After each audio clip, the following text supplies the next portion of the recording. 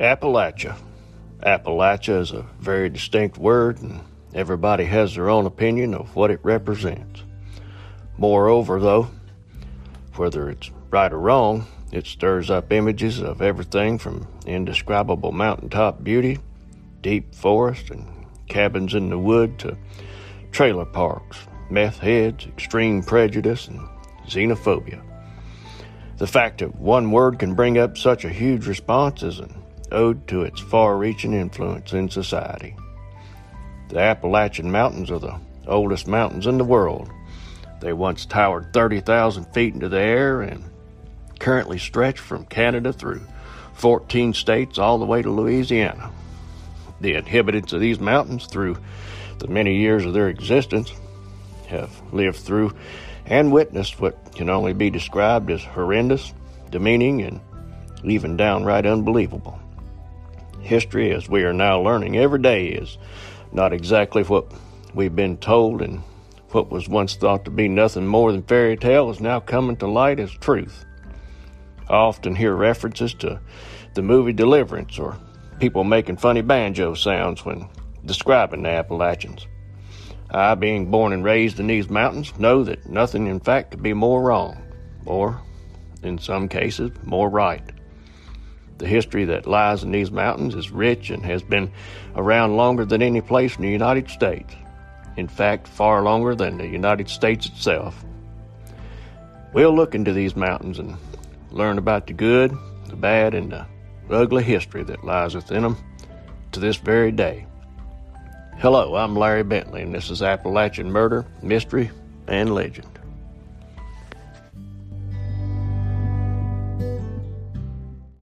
Look, Bumble knows you're exhausted by dating.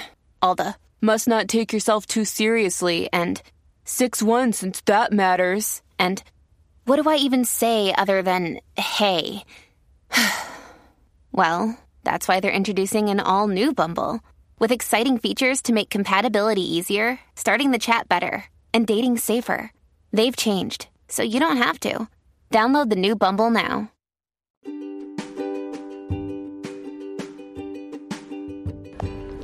Welcome back, my good friends. Good to see you today. Thank you for your time. I'm sure that as little Appalachians, we all had our cowboy or cowgirl outfits, complete with our six-shooters that we wore on our studded gun belts. We walked around doing one of two things, either keeping the law or we were the bandit. I guess it all depended on whose turn it was to play who. If we were the lawmen during my time as a little feller, most folks wanted to be Marshal Matt Dillon, because Gunsmoke was so popular at the time.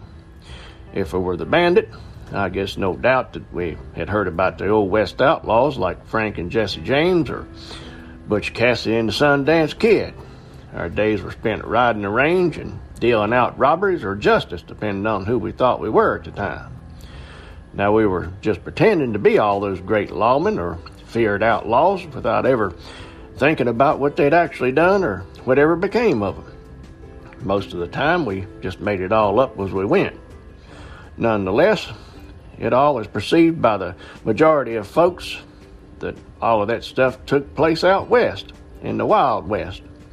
And I must agree that most of it did, but there are instances of these infamous outlaws showing up in the Appalachians.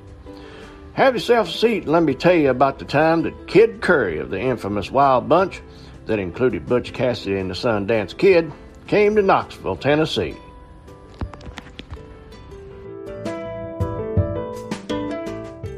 Ryan Reynolds here from Mint Mobile. With the price of just about everything going up during inflation, we thought we'd bring our prices down.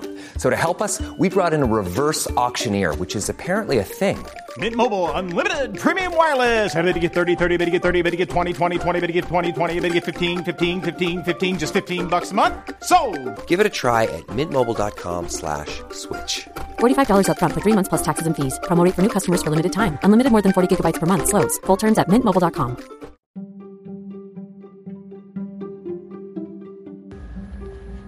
What does Hollywood and the Old West and the country of Bolivia and the Appalachian city of Knoxville, Tennessee all have that ties them together? Well, there is a movie and a Man, and if you guessed Butch Cassidy and the Sundance Kid, then you've guessed the movie. But if Paul Newman or Robert Redford came to mind, then you're close, but you need to guess again. Strangely enough, neither the major actors in the motion picture nor the well-remembered historical players they play hold the distinction we have in what we're talking about here today. No, it was a minor character, a barely remembered character whose real life story was a whole lot more exciting and significant for Knoxville than the movie made him out to be. The character's name was Harvey Logan, who was known as Kid Curry to those who knew him in real life. And the actor's name was Ted Cassidy, who played Lurch from the Addams Family. Now, that's the Addams Family TV show, not the Addams Family movie. That's for us old enough to remember it. While the character of Harvey Logan didn't even make it through the first 5 minutes of the movie, because Lurch was no match for Cool Hand Luke's fast foot to the groin that ends a knife fight over who the real leader of the gang was. In truth, the real Harvey Logan proved far more formidable than ever was on any TV or movie. In fact, it was not too bold to claim that the Kid Curry, not the dynamic duo of Butch and Sundance, was the real outlaw of the Wild Bunch. To tell it like it was, neither Butch nor Sundance had ever killed anybody and shared only a handful of gunfights between them. The Kid, on the other hand, was responsible for killing 9 law enforcement officers in 5 separate shootouts, 2 civilians under other circumstances, and numerous other skirmishes with local posses and bounty hunters. William Pinkerton, the famous detective who eventually caught the Wild Bunch, once said of Kid Curry that he's the only criminal I know of who has not one single redeeming feature whatsoever. Small wonder that those who knew him and knew of him referred to him as the wildest of the Wild Bunch. Yet, why Kid Curry chose to come to Knoxville in the late summer of 1901 is not entirely clear, nor was the ultimate purpose of his visit. At the very least, he wanted to lay low in the aftermath of the $40,000 robbery he and the Wild Bunch had just taken off the Great Northern Express outside Wagner, Montana.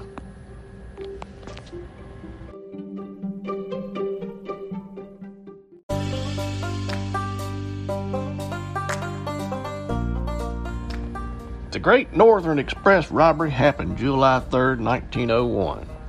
As Great Northern westbound train number 3 pulled away from Malta, Montana. On the afternoon of July 3rd, conductor Alex Smith saw a tall, red-faced man board the blind baggage car. Thinking the man was a hobo, Mr. Smith ordered him off the train. Instead of obeying, the man pulled a pistol, shoved it into Mr. Smith's face, and warned him not to stop the train. Mr. Smith, now knowing that this guy meant business, backed away and the hobo headed for the engine. The freeloader then climbed over the tender and told Engineer Tom Jones to just keep drilling. He told Engineer Jones and Fireman Mike O'Neill that he was going to rob the train and ordered him to stop at a small bridge where 2 more hold-up men were waiting with rifles and dynamite. One of the passengers on train number 3 just happened to be Valley County Sheriff William Griffith. When the train stopped unexpectedly, Sheriff Griffith got off to see what exactly was going on, but was forced to take cover when the robbers started shooting at him. While 2 of the hold-up men fired the rifles alongside the train to keep the sheriff and the passengers inside, the 3rd robber marched Engineer Jones and Fireman O'Neill to the baggage car where mail clerk James Martin and express messenger Clarence Smith were dragged from the train. Now, the man guarding the north side of the train then took charge of the train's crew by holding them all at rifle point while the bandit leader and express messenger Smith went to the express car. When they entered the express car, the robber commenced taking the dynamite from the sack and laid it on top of the safe, lit it up, and when it got to sputtering, Mr. Smith said, "I think I'd like to get out of here." And the robber said, "Well, you just wait a minute and I'll get out of here with you." And once the bandit made sure that it was ready to go, they both ran out of the car. After the blast, they went back into the express car, and the bandit took Fireman O'Neill along with him to carry the dynamite this time. Mr. O'Neill waited outside while the robber entered the car and found the safe without so much as a scratch from the blast. After placing another charge on the safe, the robber hurriedly ran out, and another explosion rocked, what was left of the boxcar. As soon as the smoke cleared, the robber entered to find the safe still not open. Fireman O'Neill again waited outside while another, even larger stack of dynamite was placed on the safe. After this one, which pretty much splintered the entire express car this time, the robber went back in. This time he found the door blown off the safe and ordered Mr. O'Neill to come with him. He threw what stuff was left in the sack out and told Mr. O'Neill to hold it. He started tearing the broken pieces off the safe so he could get to the stuff inside. He picked up one package and made the remark about it being worth about $30,000 or $40,000, and he dropped it in the sack. Once the safe was empty, the train crew was ordered to walk toward the rear of the train. The robbers then disappeared around the front of the engine and were next seen by the passengers riding toward the Little Rockies. Less than an hour after the robbery, train number 3 limped into Wagner, which was about 12 miles west of Malta, where Sheriff Griffith began organizing a posse to go after the robbers. Under Sheriff Richard Kane was contacted at Glasgow, and he and 7 deputies were soon on the way to Wagner aboard a light engine. Later, a special car loaded with horses was brought from Glasgow to Malta, where a second posse was being formed. Even with the largest search ever conducted in the area, those outlaws were never found.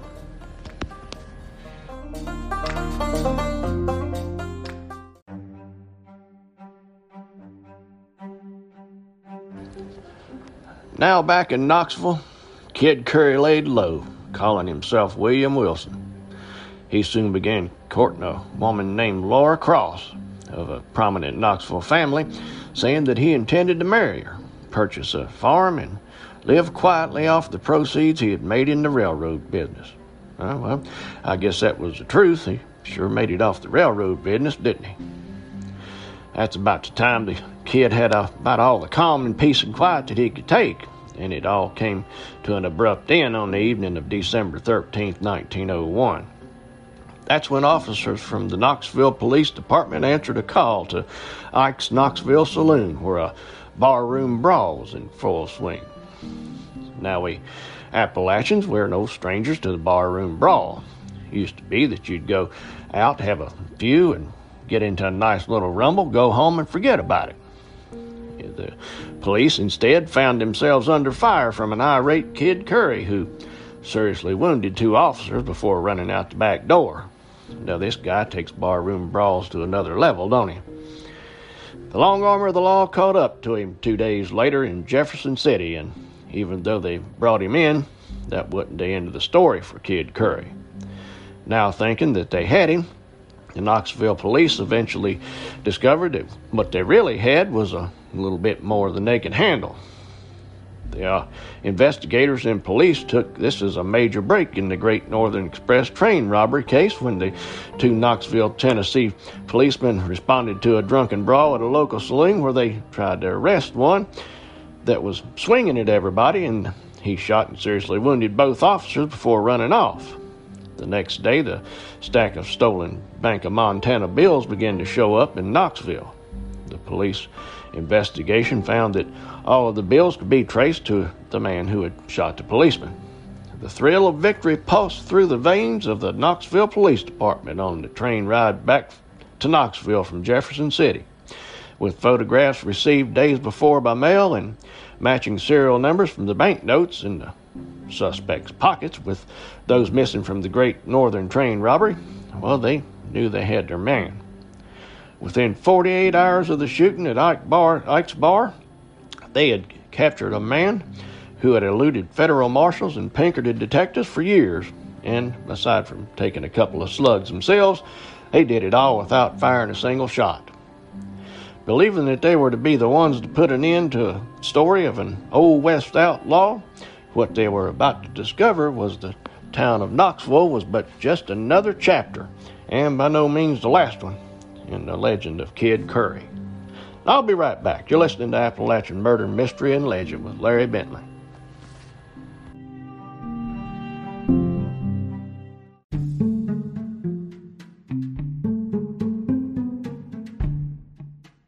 Now, on December 17th, Pinkerton detective Lowell Spence arrived and identified the man in custody as Harvey Logan, alias Kid Curry. 3 weeks later, Clarence Smith and Mike O'Donnell identified Mr. Logan as one of the men who had robbed their train. To say Harvey Logan had reached celebrity status in Knoxville would be a gross understatement. A celebrity is somebody that gives handshakes and autographs to fans because they'll gather around to try to have a public encounter with said celebrity. President Theodore Roosevelt was a celebrity when he visited Knoxville during the Kid's stay. And while local law enforcement concerned itself with his safety, public safety was never an issue as it was when the Kid first got there. Thousands didn't push and shove to catch only a glimpse or trample one another for a chance to touch him, as one did back in the day for a famous outlaw. The Knox County Jail had been, after all, designed to hold people in, not to keep people out. Yet, faced with a virtual siege, not from armed lynch mobs or gangs of the Kid's friends trying to bust him out, but from a mob of worshipful Knoxvillians, Sheriff J.W. Fox allowed open visitation of the Kid that continued on and off up to the trial. Much like a baboon display at Disney World in Florida, people continuously paraded by just to take a proper gander at the real live outlaw from the West. On December 20th, 1901, the sheriff's office counted more than 1,000 visitors. Kid Curry wasn't a celebrity, he was a flash in the pan, an obsession that held during and beyond the 2.5-year chapter of his life that was Knoxville, Tennessee. Unfortunately for those who thought they had him, that chapter in the Kid's life ended on Saturday, June 27th, 1903. Just 7 months before, on November 30th, 1902, the 6th U.S. Circuit Court had convicted and sentenced one Mr. the Kid to 20 years of hard labor in a federal penitentiary. His appeal process now at its end, he was merely patiently waiting to be transferred from Knoxville to said federal penitentiary in Columbus, Ohio. So at around 4:15 that evening, Knox County Jail Guard Frank Irwin was standing at the Kid's cell having his usual small talk chat with the less than dangerous appearing prisoner. Across from the cell was a window looking out over the Tennessee River. The two were talking about the river level, how it had risen since a recent storm. The Kid pointed to the water along the bank, and when Mr. Irwin stretched his neck up to look down at it, the Kid lassoed him around the neck with a wire taken from a broom that they had let him use to sweep out his stall. He then made Mr. Irwin turn around, and he tied the guard's hands to the bars with the strips of cloth taken from his cell hammock. Using yet another lasso made from the hammock, he managed to hook a shoebox from across the hall where the guards kept their pistols. Politely letting himself out of his cell with poor Mr. Irwin's keys, he forced at gunpoint jailer Tom Bell to open the cell block door. He then took Mr. Bell out into the courtyard where he made him saddle Sheriff Fox's horse. I guess because a regular horse just wasn't going to cut it. Kid Curry then rode out of the gate and onto Prince Street, turned right onto Hill Street, and then another right onto Gay. He was last seen galloping across the Tennessee River on what would later be known as the Gay Street Bridge, where he disappeared right into the night.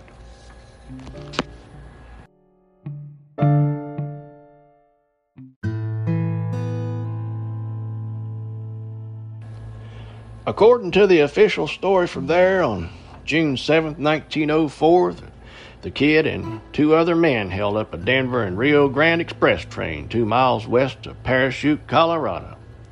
Then on June 9th, a posse caught up with them, and the Kid was wounded in the shootout that followed. Members of the posse heard him call to his pals, telling them that he was badly hurt and would end it there. About a minute later, he placed a gun to his head and took his own life. like I said, that's the official story. We all know that we Americans love our outlaws, so with that came even more to the story. How Kid Curry met his ultimate demise is still open for speculation. Some agree that he committed suicide in 1904 in Colorado to avoid capture. Others say he escaped to South America, where he reunited with the Wild Bunch Confederates, Butch Cassidy and Sundance Kid, and continued robbing banks and trains. And still others say he wound up on a ranch south of Buenos Aires, where he married and had 8 children before dying at the ripe old age of 76. Who can say for sure? With individuals such as Harvey Kid Curry Logan and in the public imagination that captivate, anything's possible. What we do know is that Kid Curry played a pretty unforgettable part in Knoxville's colorful history, and that will forever stay that way. I hope you've enjoyed our story today. If you have, please rate and review the podcast, and don't forget to subscribe, please. Go over to our Patreon page and have a look at it. We have exclusive content there and early ad-free releases of upcoming episodes. You can also support the podcast by clicking the link in the show notes. Or you can go to Facebook group Appalachian Murder, Mystery, and Legend Podcast, where we get into about everything, I think. I'll be back soon with another Appalachian Murder, Mystery, or Legend. I'll see you soon.